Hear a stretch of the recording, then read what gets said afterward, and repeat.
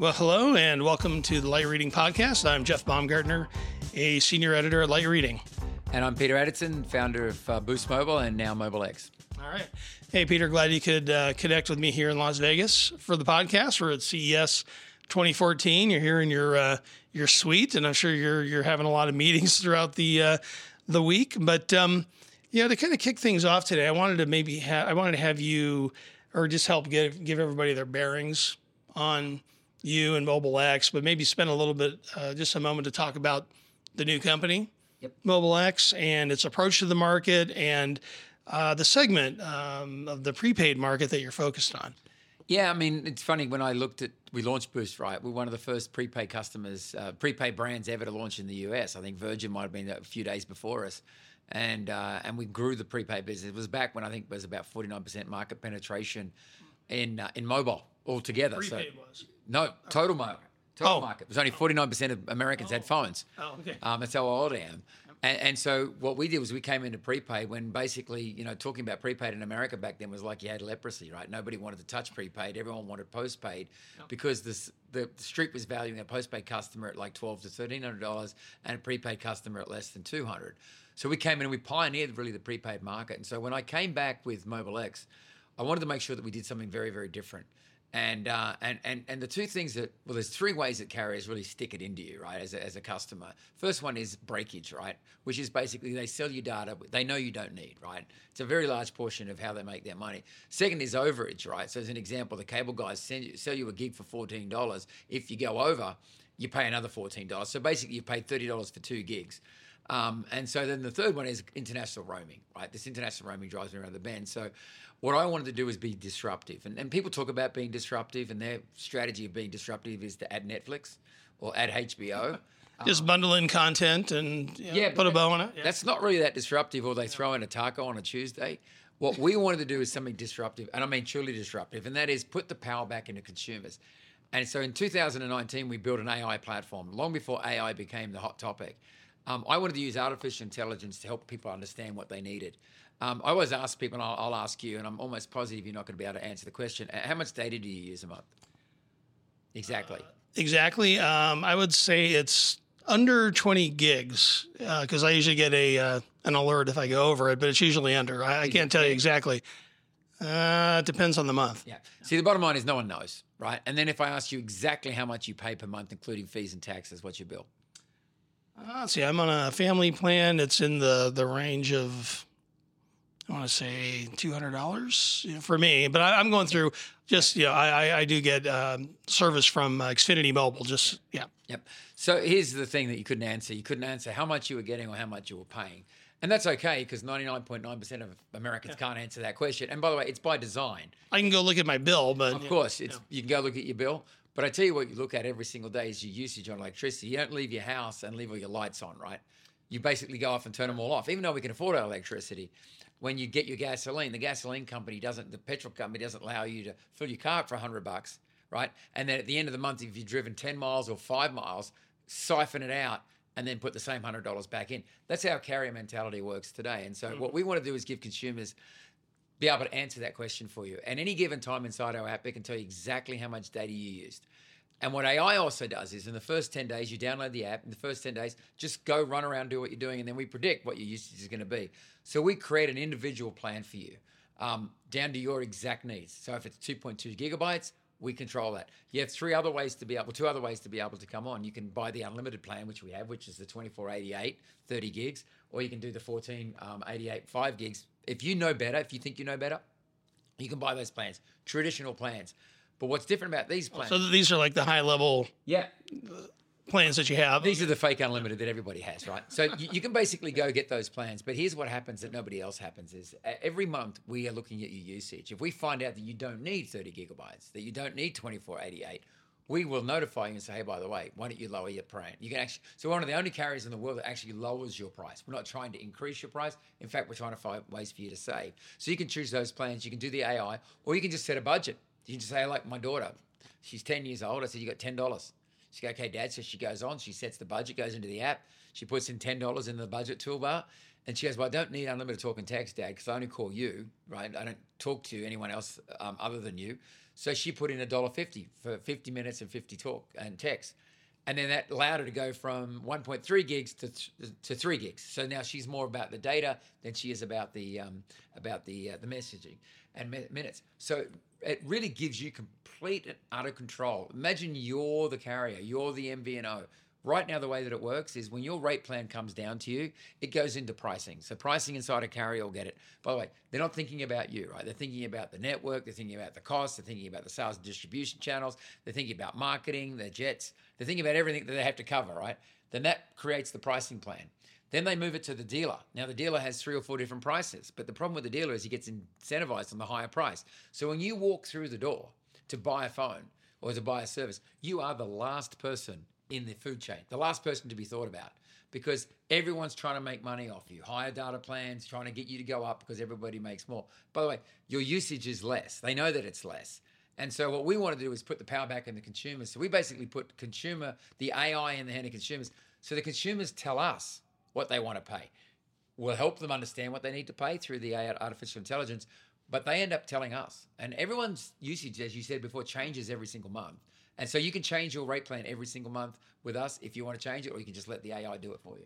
Now, can you do that and still make money as a business, be profitable that way? I mean, because you're going to have a lot of variance in your margin. It feels like will kind of adjust based on what the AI is determining. Well, yeah, and as an example, I was on a very high-priced AT&T plan, north of $100, and my bill now runs at around $18 to $19. We've got customers who've joined us who are on $85, $90 plan from T-Mobile. They're now running around $11. And the reason being is if you don't use video, video is the largest driver of data usage, right? So if you don't use a lot of social media video when you're out and about, a lot of people still sit in Wi-Fi, so they don't realize the difference between Wi-Fi and mobile. A lot of people buy it as an insurance policy. They just don't want to have to worry about it. But I'm like, we're saving you significant amounts of money, right? A year, thousands of dollars a year. Over 4 or 5 years, could be $5,000 to $10,000 a year. So people are starting to see that. But yeah, look, our costs are what matters, right? Keeping our costs low. And so when I sit back and see what we're doing, we make money off every customer that we have. But what we try to do is keep our costs low because that allows us as a company to make money. Right. And when did you start, just to remind me, when did you officially launch and start putting customers on your service? Yeah, I think the official launch, so we launched in November of last year, and it was a absolute failure. The technology didn't work. The platform didn't work. In fact, I went in on... So November 2022? 22. Okay. So I went on, actually, I think in January of 23 and told everybody not to sign up for it. I said, it's not ready. And we've worked tirelessly through 23, so through January of 23. We really did a soft launch, probably more around March, April. And then our hard launch with Walmart starts, our official launch with Walmart starts February 1. And that's when... so just coming up. That's when I consider ourselves fully commercial in February, yeah. All right. Because people don't understand that the actual technology that we use, we've had 30 developers working on this for 3 years. It's to have that flexibility and customization. There's so much information you require, real-time APIs coming out of it. So we have, as an example, we have basically, dark fiber going into the data centers of our carrier. We have rack space inside their data centers. We're in the cloud, which is one of the very few company MVNOs that are in the cloud. We're app-based. So a lot of the technology that we have has never been done before. And we've really had to spend a lot of energy and effort getting that to work with a traditional carrier and with the future of what we want to do. So yeah, that's why it took us a lot longer than I thought, but we're there now, and I'm very comfortable that the platform is working. We've got thousands of customers, so we now have a big enough base to know what's going on with our base. And we're constantly updating the app. We updated it last night to make the onboarding experience better. So we're constantly learning, and by the time the end of January rolls around, when we're going into our Walmart full relationship across all their stores, then I think we're going to be in a great position to really put the hammer down. And what's been the biggest learning so far for the customers that are on the service ahead of the big launch that's coming? The funny thing is it's really changing habits of consumers. I mean, when I look at what consumers do today, they buy these unlimited plans because they just want security, right? They don't know what they need. And when they find out how little they actually use and how much they could save, that's changing their habits. And we're seeing that with our customers. Our customers aren't leaving because if they leave, there's nowhere else to go that allows you the customization. So I really recommend everybody download and try the app for the first 10 days, find out what your usage is. Putting a number over is becoming easier. eSIM's making it easier. So what we're seeing, and it was one of our biggest challenges, by the way, and still is one of our biggest challenges, is changing consumers' habits. The carriers have spent billions of dollars brainwashing consumers into these fake unlimited plans. And now it's our job to go out there and say, hey, by the way, slow up. You don't need it. They know you don't need it, but they don't want you to know that. And so the fact that the average consumer doesn't know how much they actually use. And by the way, you could ask every person on the street, what's your data usage? Not one person would be able to answer you the question. Probably not off the top of their head, but you're right. You'd have to dig into an app to find it. Yeah. And so, with us, it's about 30 seconds. You go into the app and you can find out exactly what you're using. And every month your rate plan's changing. So every month my rate plan changes based on my usage. If I go away a lot, it'll move me to the more higher price plan because I'm using a lot more data. If I'm staying at home, like at COVID, our ARPU would drop across the base, probably for the 12 months, would probably drop down to one of the lowest you've ever seen, right? And that's because people are stuck at home, they're not using their phones as much. All right. Well, one thing I want to ask you too is a little bit about offloading and Wi-Fi. And I know I was, when I was doing some reading up before we met, the attempt to see if you could leverage some of the Wi-Fi footprint that some of the cable operators have. But how important is Wi-Fi offload going to be in your business model, right? And I don't know, like early on, what how much of the data is over the mobile network versus the Wi-Fi network for your initial batch of customers. But I just want to kind of get a sense of what the strategic focus of that's going to be for you and what it means for your business. So I don't really know that a carrier's business model is actually built on more Wi-Fi offload than actually using the network. I mean, that's how they make their money, right? So they know that 70 to 80% of the people are going to be in Wi-Fi and not use the mobile data. So I think the offloading of it, by the way, just on the cable guys, I'm pushing the FCC because I actually think that the cable guys should actually be made to wholesale out their broadband networks. It happens internationally. They get to basically sell fixed broadband into the homes exclusively. They got basically a duopoly, right, between Comcast and Charter. Yet they were forced by the regulators to let their MVNO happen, right? So they basically were told when they sold that spectrum, I think in 2013, they basically said, in order to sell that spectrum, the regulator said you have to give Comcast and Charter an MVNO. So they get to use the wireless networks, but when it comes to their own networks, they're like, no, we don't wholesale that out. So I think that, I would like to see the regulators change that. I would like them to force Spectrum and Charter to basically, and Comcast to basically have to resell their fixed broadband networks. Allows companies like ours then to sell bundles, which is what they sell. So I think it's a very important part of the future. So this whole digital divide thing they keep talking about, when you've really got two providers for fixed broadband into the home, you need to wholesale that out. They need to regulate that. And I know Spectrum and Comcast won't like to hear that, but that's what they should be doing. And it's happening in the rest of the world. Now, would you, let's say it did open up, now would you actually be willing to pay for that access, or how would that business model work? Absolutely no different to we pay for the wireless network access, right? Okay. We wholesale from Verizon, we wholesale from T-Mobile or AT&T. You should be able to wholesale that fixed broadband. In fact, I'm launching in Boost Australia, which I still own. We're launching Boost at Home because the government took over the fixed broadband, right? And so now everyone gets to use it. So you can actually wholesale out the fixed broadband network. It happens in the UK and it's happening in other countries. America talks about regulation and trying to protect it. They throw out the ACP program, which I've spoken a lot about, is basically fraud. They throw out a lot of these programs, but the real one is fixed broadband into the home, the digital divide.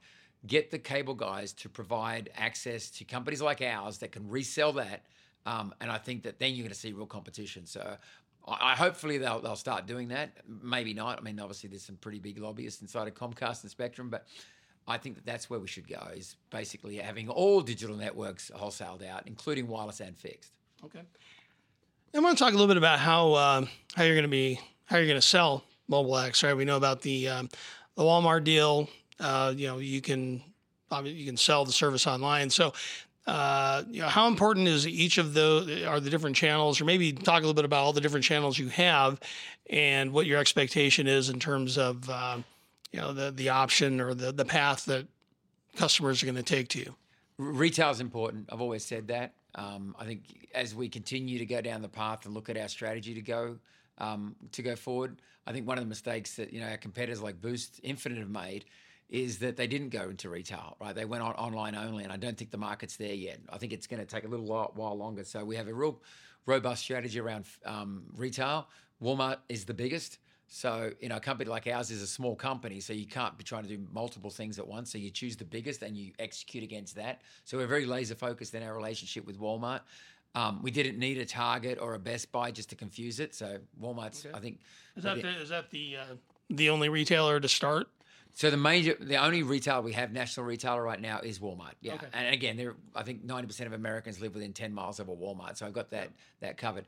And then the dealer network. I've been a big supporter of the dealer network. One of the reasons why I started MobileX was to support the dealer network, because I felt with Boost going away, which it has in Metro, and that split up, that they would suffer, and they are suffering. You're seeing the dealer network really start to collapse, and with TracFone being bought out by Verizon, they're not focusing as much on the dealer network. So we'll have dealer network, indirect dealers, independent wireless dealers, and we'll have Walmart, and then we'll obviously have our own online experience. But I expect to see Walmart and the dealers to be the majority of our customers coming in for 2024. Okay.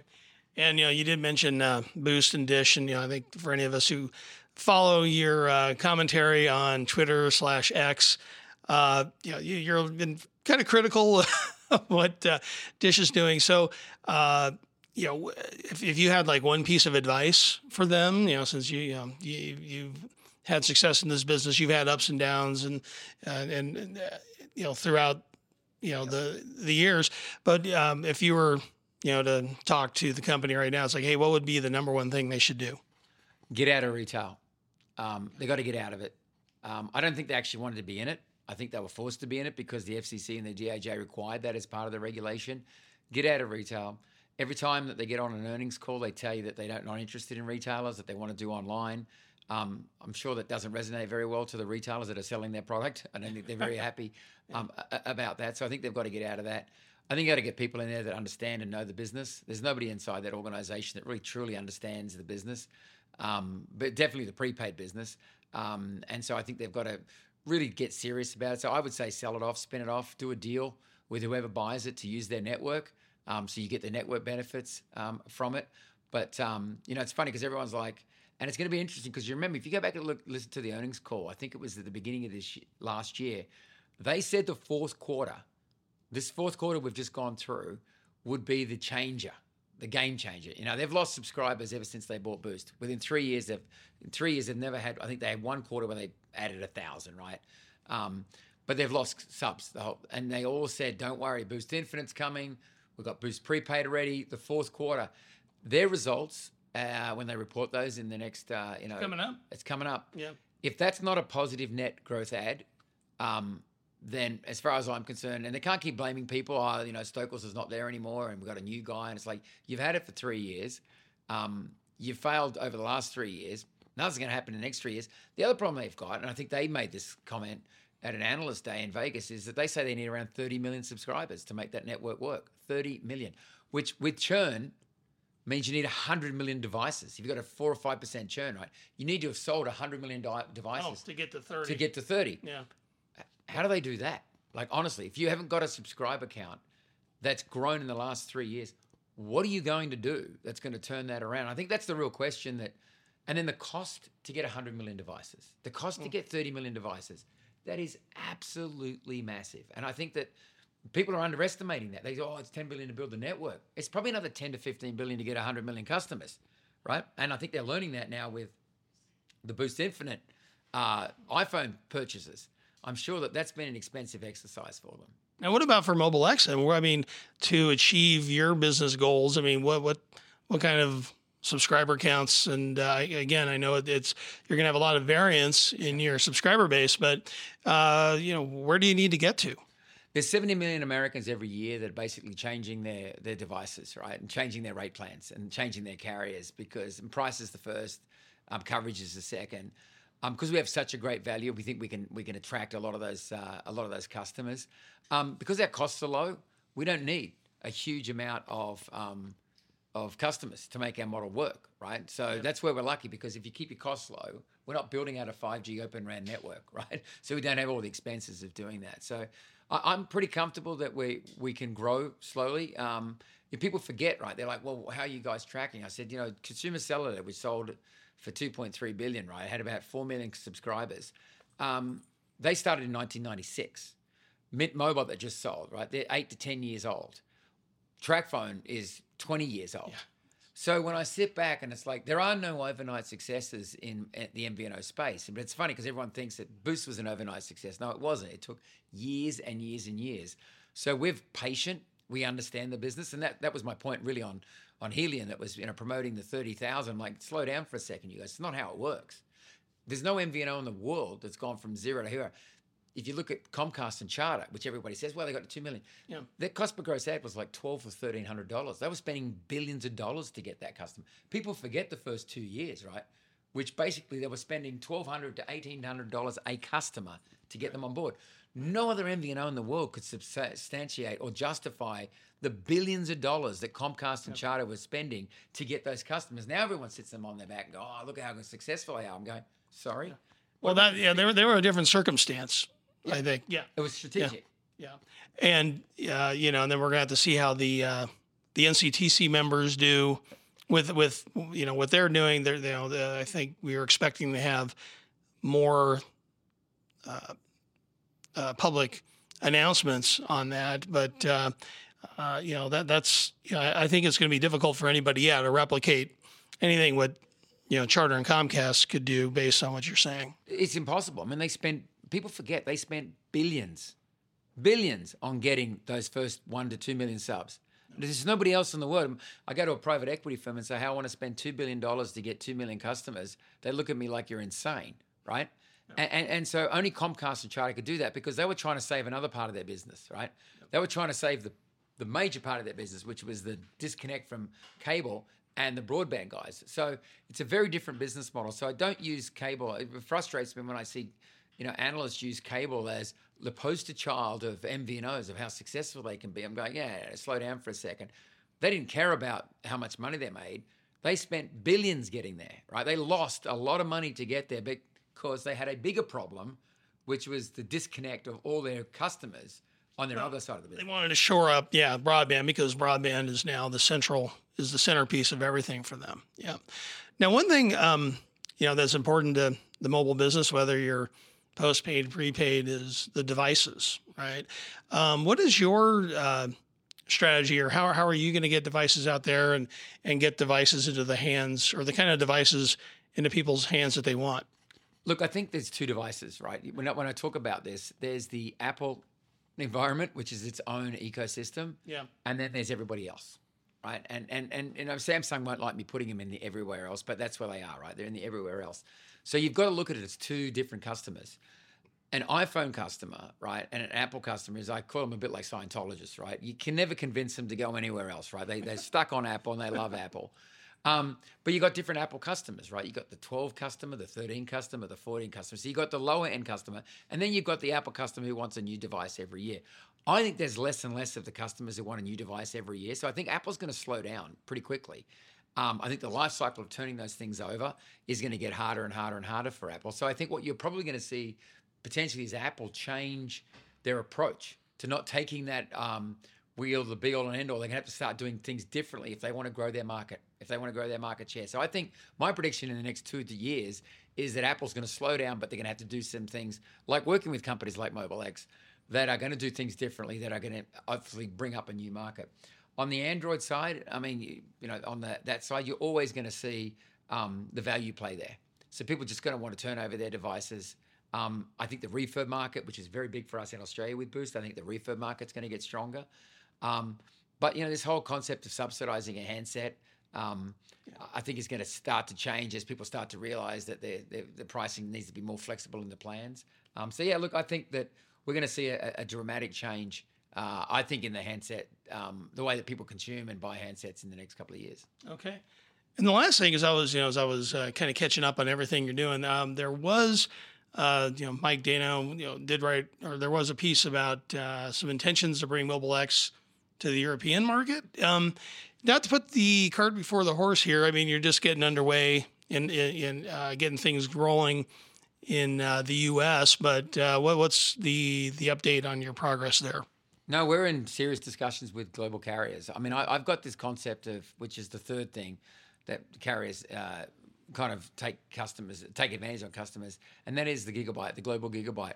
When you buy a gig in America, you should be able to use that gigabyte anywhere in the world, right? And the problem right now is if I buy 20 gigs in America or 5 gigs in America and I go overseas, they bolt on an extra gigabyte, right? They charge me $10 a day, $70 a week for the right. And I'm like, well, why? I've bought the plan. So if you go away for 3 weeks and you're on a plan in America, you've bought the American plan that you haven't used, and now you've bought another plan. So what we're doing is we're working on a global gigabyte. So whatever plan you buy in any country in the world on a MobileX plan, that gig will come with you. So there'll be no international roaming. You got 5 gigs in the UK, you bring them here, the 5 gigs will work here. You got 5 gigs in America, you go to Italy or Singapore or Australia, your 5 gigs will work. And so there'll be no more international roaming. It'll be, when you land in a country, right? The first thing you have to do, the clunkiest part, is getting a connection to the network, right? Yeah. It goes through a carrier you've never heard of. If you have a problem, you kind of call back to AT&T. You're hopeful. You're hopeful. You are. You're hopeful. Yeah. Sometimes it works. Sometimes the data slows down. You don't. Yeah.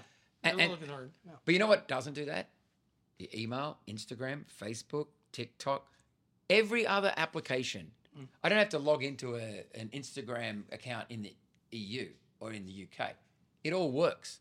So every platform company works. And so MobileX is a platform company. It should just work. And so that's what we're working on right now. But we need integration in all the carriers. And so we'll hopefully be launching this year the UK and Europe, so 6 countries in Europe and the UK. And then we'll look at other markets as they come online. All right. Well, thank you so much. I think that's where we're going to leave it for today, Peter. But thanks again for joining me on the podcast. And good luck the rest of the way here at CES. Thank you, sir. Appreciate it.